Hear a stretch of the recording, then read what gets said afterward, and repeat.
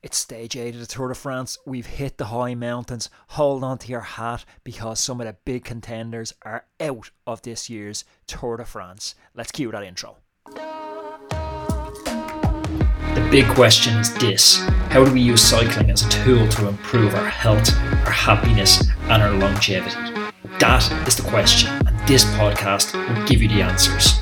My name is Anthony Walsh, and welcome to the Roadman Podcast. Welcome back, Roadmen. It's our daily Tour de France podcast, and today we're talking about stage 8 in the Tour de France. For the second day in a row, I'm bringing you this podcast from my mobile location. Anyone that's been around Ireland will know I'm down in Liscannor at the moment, and Liscannor is the west coast of Ireland in County Clare, and it's absolutely beautiful. One of the nicest places in the world, scenery wise, never mind Ireland. So it's been amazing. I got to get out and ride the bike today, and I've had a couple of events the last couple of weeks which I've really enjoyed. I've been doing some corporate speaking in the last couple of weeks, and that's very rewarding, just getting to speak in that kind of dynamic of one to many and getting to influence how people work, and hopefully giving them some hacks for increasing their productivity, increasing their lifespan, increasing their health, increasing their happiness, because that's what we're all about: the health, happiness, longevity on this podcast. And if we can use cycling as a tool to do that, happy days.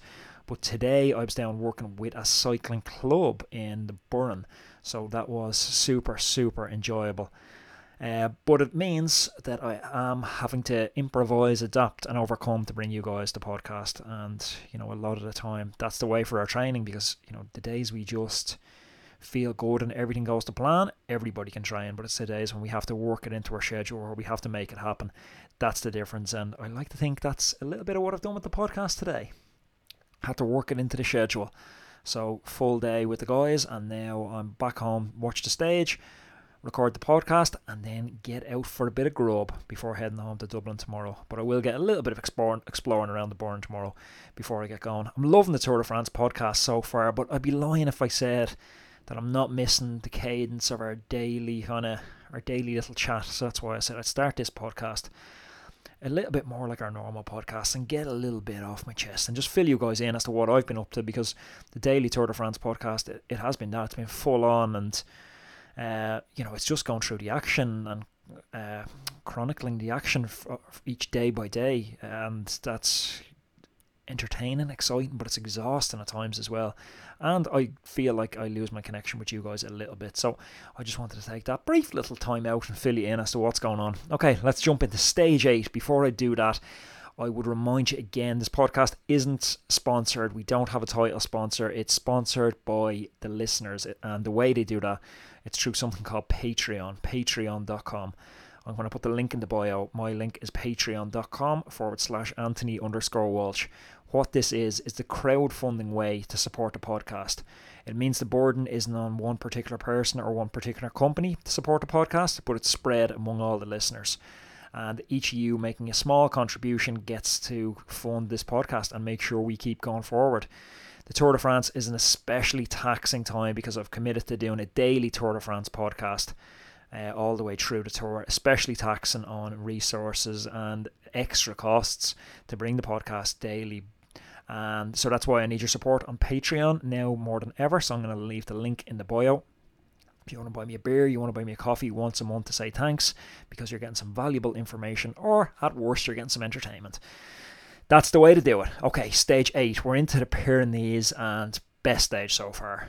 Like, you would think the way I went, kind of waffling at the start about what I'm up to, looking out the window here at cows and sheep, that I was trying to pad out this podcast, that there wasn't enough to talk about. Quite the contrary. It feels fitting to actually say au contraire and throw in a little bit of French, given how much of an amazing day it was for French cycling today. We'll get to that in a minute. What I'm pretty concerned about is news breaking out of Tour de France, which I heard today for the first time. On Monday's rest day, they intend to test the entire peloton for COVID and all the staff. If there's a significant number of tests positive, the Tour de France is going to be off. We won't see the Tour de France on Tuesday. This really concerns me at the moment, and it means you need to be racing today and tomorrow like it's the last 2 days of the Tour de France, because it could very well be the last 2 days of the Tour de France. Now, I absolutely hope it's not, because it's fascinating to watch it unfold, and I still think it's in the, I talk a lot in the podcast about this 3-act narrative. It's beginning, middle and end, set up, conflict, resolution. We're in the early stages of this 3-act narrative. We're in Act 1 and it's just getting set up in the Pyrenees. So it'd be heartbreaking. Like, heartbreaking for me as a viewer on the podcast, or I imagine it would be more heartbreaking for sponsors and riders. But yeah, I don't know the statistical likelihood. If you tested 500 random people, what statistically, how many positives would we have? I don't know. Somebody slide into the DMs and let me know. Like, if that number is close to the threshold they need for calling off the tour, we're in big trouble. We're in big trouble. Other than just briefly non-Tour de France news, Tom Pidcock won the Baby Giro. Tom Pidcock, the promising up-and-coming rider riding for Andrew McQuaid and Irish Guys Trinity Racing. And great result for him, and he's destined for big things. So we'll see how that unfolds for him. Okay, we're on the 2 big climbs today. Our first horse category, horse, French for beyond, first beyond categorization climb in this year's Tour de France, the Porte de Balais. And the breakaway went, but really it was a show at the front of the race between 2 guys, Enrid Zakarin and Peters from AG Tour. And the maximum lead for the break went up to over 15 minutes at one stage. But Zakarin and Peters played out this kind of crazy game of cat and mouse where they were coming over the top of the Porte de Balais together. Zakarin can't descend for shite. He's one of the worst descenders I've ever seen. As a professional rider, he descends like a poor amateur would descend. He goes around corners like 50p pieces. He descends on his hoods, and he's horrible. He breaks through corners instead of scrubbing speed before it. It's horrible to watch. It's almost like a show it to people. We talked yesterday about showing the yesterday stage to kids as an example of how to ride crosswinds and how to stay up front, and the importance of team leaders riding through in the crosswinds to benefit from the cross tail and to stay up front. But Zakarin was like today the picture of how not to descend. Shocking stuff. So he was gapped and he lost almost 35 seconds on the descent to the Porte de Balais. And he started clawing it back on the last climb of the day to call the Pays Sud, and he was back to 10 seconds at one point, and I thought he had Peters again. My fear for his safety was if he came over the top of the Pays Sud with like a 5-10 second lead on Peters, because he was going to kill himself on the way down, no doubt. So I'm glad that he blew up over the top, and Peters went on to take an amazing, historic victory, 26 years old. He took a victory last year in the Giro. He's taking a victory now in the Tour de France. AG2R needed it. French cycling needed it. And great day for them. I want to focus on the GC action, because a great day for France in one respect. But Thibaut Pinot absolutely blew his lights. The whole Francis Tijoux team went back for him. No bueno for Pinot. He's gone. He's out of GC contention in this year's Tour de France. I think he lost 28 minutes or something crazy in the end. He was dropped on the Porte de Balais. He was dropped when there was still a lot of domestiques left in. He clearly, Pinot, I don't want to do the commentator thing and say he clearly hasn't recovered from that back injury. He's such a frustrating rider, because if he has anything wrong with him, he's fucking out of the Tour. We've seen last year with a small knee injury. We've seen riders, like I've had Tyler Hamilton on the podcast. Hopefully we'll get him on again next week to talk about how he's seen the Tour. We've seen Tyler Hamilton grinding down his teeth with a broken collarbone and going on and winning stages in the Tour. Pinot has anything wrong with him. I don't want to stereotype and say it's a French thing, but the French are very prone to this. Just lack of rolling up the sleeves and lack of grit. And Pinot, again, exhibiting that frustrating lack of grit. Like, I love the rider. I love watching how he races. But he is a delicate little flower, if ever I've seen one. Opposite end of the delicate flower spectrum, I would say, is Pavel Sivakov. He still looks like he's ruined. Maybe Ineos are saying, you just chill out for the first couple of weeks. But they need him back, because Bernal was badly isolated today.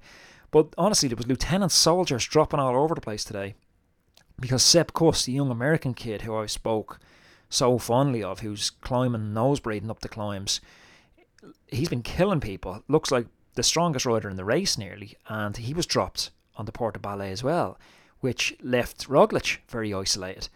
So it was crazy. I hope actually all you kind of amateur riders who are heading away when COVID ends took some notes on the descents, because descents are cold. You see a lot of the riders grabbing for a newspaper at the top of the descent, and that's to provide some insulation from the wind on the way down. Even though temperatures today I think topped out at 32, 33 degrees, the descents are freezing in the Pyrenees and the Alps, and it's the same if you're going to Mallorca or anywhere else. So having that gilet, having the newspaper, something to throw in, really insulates you. Just thought it was a nice little takeaway tip for someone, because a lot of the time the commentators talk awful turf, especially, I'm not sure where you're listening to it, but if you're listening on Eurosport, Sean Kelly talks a lot of sense, but the commentators talk a lot of shite, and a lot of time it's watching what the riders is doing rather than listening to what the commentators are saying. Riders are doing things for a reason, and you see them putting the newspapers on, that's for a reason. We've spoke about Wout van Aert. We've spoke about what an amazing talent he is. In my view, the best bike rider in the world at the moment. What the kid can't do is, I don't know what he can't do. Phenomenal. He rode the last climb, the Col de Peyresourde. Difficult climb, and he rode the end of the Porte Ballet, he rode the descent, and he rode the start of the Col de Peyresourde. He was dropping good riders. Like, he won yesterday's bunch sprint, and he was dropping guys who can really go uphill, like former world champion from Ineos, Kwiatkowski. Like, he is such an epic talent. It's unbelievable, and Roglic is just blessed to have him there. But honestly, if you ask me today, I think Jumbo Visma, they've been exposed a little bit.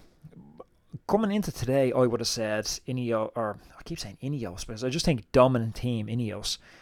Coming into today, I would have said Jumbo Visma are almost unpenetratable. They're that strong. But Roglic was isolated. It must give every other GC rider was isolated too.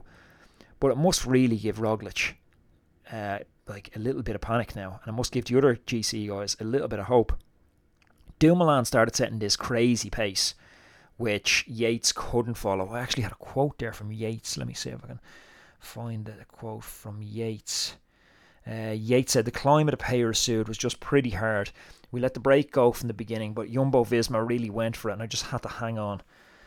I was doing okay, and then Tom Dumoulin set a very fast pace. I had to pull over and ride my own pace and come back at my own time and then stay with them over the top. Like I said yesterday, this is the first big test, the first real big mountain stage, so why not test the riders? With the pace they set, they thought they could take some time off people. Why not do it sooner rather than later? I'm not sure what that was about. Just want to take it day by day. It's pretty hard to throw away. The lead. It's not every day you lead the Tour de France, so I'll try and keep it for as long as possible. Yates rode brilliantly today. He rode valiantly, but again exposed.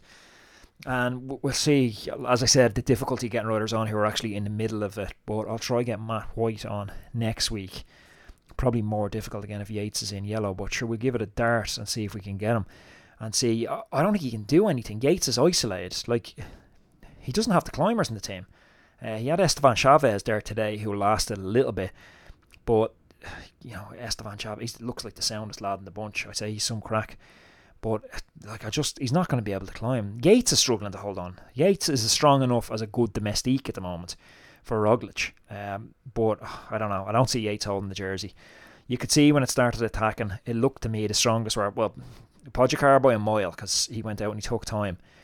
Then after that, Roglic and Quintana looked the strongest, because it was interesting when Pogacar hit it, Roglic followed, Quintana went. There was a little bit of a regroup, and just as GC boys were getting on, like Bernal and Yates and stuff, Pogacar hit it again. The classic shake and bake. Hit it, wait for him to recover, still in the red, hit it again. That's how you know you're on a super, super good day. And yeah, that kid, Tadej Pogacar, just looks next level strong. Like, almost, he showed that, youthful naivety yesterday, missing time in the crosswinds, but there's a lot of bike racing left, and this guy looks unstoppable. Roglic, there's I heard people talking about maybe a little bit of suspicion with the Slovenian national. They didn't chase each other. Bullshit. Roglic is here to win the Tour de France, so there's absolutely no doubt in my mind that he went to chase him. He just couldn't go the second time. Have a listen to this list of riders now who've kind of lost a bit of time on GC, because we had Bardet leading in the GC, guys, which Adam Yates is putting out fires all over the place today. He'd be wearing a Dublin Fire Brigade uniform tomorrow.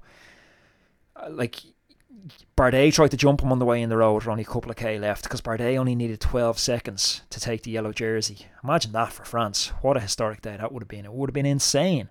Bardet in yellow, and we had Peters winning the stage. You can forget about it. France would be closed down. We'd Alaphilippe absolutely blown up catastrophically. Alaphilippe attacked. George Bennett went out the back. He was obviously on the limit, and that's what I mean about just Jumbo-Visma being exposed. Sepp Kuss dropped, George Bennett dropped. Dumoulin set a big pace, but then he was ultimately dropped a little bit later, so Roglic left on his own. Yates puts out that fire on the way in, but he still gave away he only lost 2 seconds in the end to Bardet. But Pogacar's after taking 38 back of the 90 he lost yesterday. And then in that group behind, these are the big GC favourites now left in the race, in my opinion. We've Bardet, Lopez, Yates, Bernal, Landa, Guillaume Martin, Roglic. Quintana looks super good. I picked him on Instagram for stage. Didn't happen. Rigoberto Urán, who looked very good. And we've Richie Porte. That's it. Draw a line. That's the Tour de France is coming from there. Then underneath that, we have Heinrich Mas. Out of the game, fam. What did he lose? 40 odd seconds. Mas, Mollema, Carapaz. I called Carapaz as a soft prick earlier in the week, and he just looks at like the big money transfer. You're meant to be able to climb. He can't climb for peanuts. Like, he looked like such a prick when I watched that movie star documentary on Netflix. He doesn't look like he's good for team morale anywhere. And yeah, I'll happily smile when he's getting dropped. Don't know the man. Probably the nicest lad in the world. There you go. You got to form opinion somehow. Emmanuel Buchmann, gone. You're out of the game, lad. He came in with Chavez. Look, he's over a minute back. And then 2 minutes back, we've Valverde, Dumoulin. Alaphilippe is 12 minutes he lost. Game over there. Aru, Martinez, Thibaut Pinot lost 25 minutes. Crazy splits. Like, it was always going to be the first mix-up in GC. Didn't disappoint. Folks, that's only day one of the Pyrenees. We're back into the Pyrenees again tomorrow. Tomorrow, we're going for stage 9. And we're going from Pau to Laurens. And we've 2 first category climbs with the Col de Marie Blanc near the end. And that's a 7.7 kilometre climb. This is a sticky one at 8.6%. Expect the same names. Expect the same names that ripped it up today to be forefront tomorrow. And if you've had a bad day today or a tough day like Yates, recovery tonight is going to be super important. Look, it's all to play for. And then we have the COVID drama we're going to have on the rest day. And then, historically, we've seen the day after rest days as being super important in the Tour de France, where riders have had really good days or really bad days. So, look, it's all to play for. It's for us as viewers, it's drama. Oh, tough one to race. What a stage. Loved it. I'll be back tomorrow. Will I be back from my little Clare base, or will I be back from Dublin? I'll probably be back from Dublin unless I end up recording this podcast in transit on the car, but I'd be worried about the audio quality for that one. Guys, if you get a chance, head on over to patreon.com. Don't put it off. Don't procrastinate. I have this thing. I nearly get it tattooed on me. Do it now. I have it written everywhere at the moment. I have it on little post-it notes. I have it on the top of my journal. Do it now. Because I always put stuff on the long list. There's no need to put stuff on the long list. Do it now. And that the Patreon is one of those things. I'd encourage you, just do it now. Don't put it on the long list. The link's in the description. Help support the podcast. Help ensure its longevity. Guys, thanks for listening. And I will be back to you again tomorrow for another stage of the Tour de France. Enjoy your evening. Chat to you all soon.